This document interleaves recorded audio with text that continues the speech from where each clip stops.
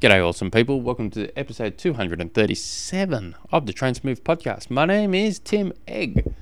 And if you have any questions at all you'd like to submit through to the show, jump on through to the website, trainsmooth.com.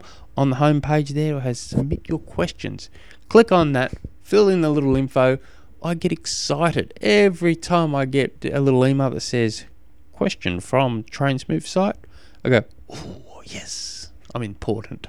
And I like to feel important. This question has come from Mitchell, and it's like a chapter book. So I won't read everything out. I won't even read, half of it out because it's rather long, and I suck at reading out loud. But I'll break it all down. So what Mitchell's done, he's gone for two.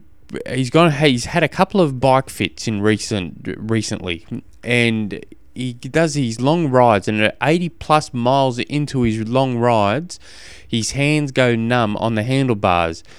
And he's wondering, during these bike fits, everything feels great during the bike fits, but how's he going to work out that those sort of miles down the track, that bike fit's going to work well, because he keeps getting these numb hands?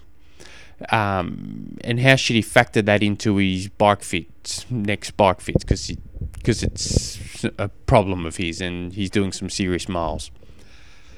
So I just broke down what appeared to be a 500-word question into that. Highly impressive, I know. So I don't think the problem is coming from your bike fit. To be honest, I think it's your bike, but it's how you're riding your bike. But if you're getting numb hands, the chances are you're putting too much body weight onto your hands. And you see this, it's very, very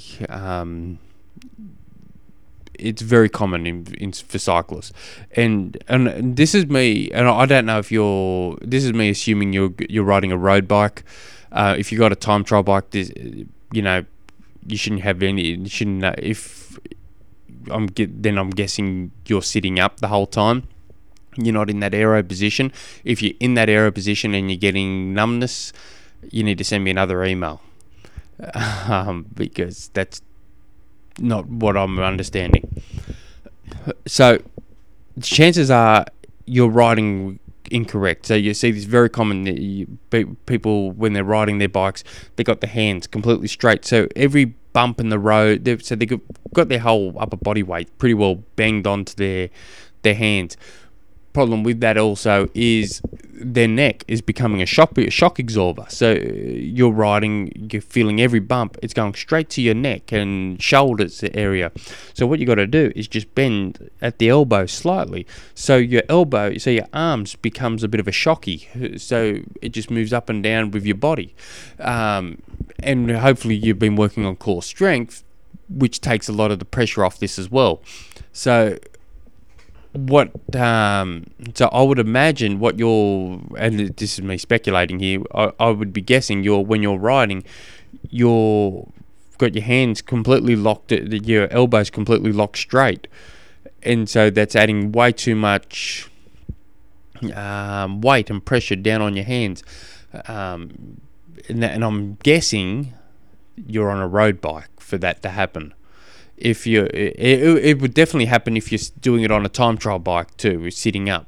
But if it's happening on a time trial bike, I'd be questioning why you're spending that much time sitting up on it. You should be, that aero position you need to make that your default position. That should feel ridiculously comfortable.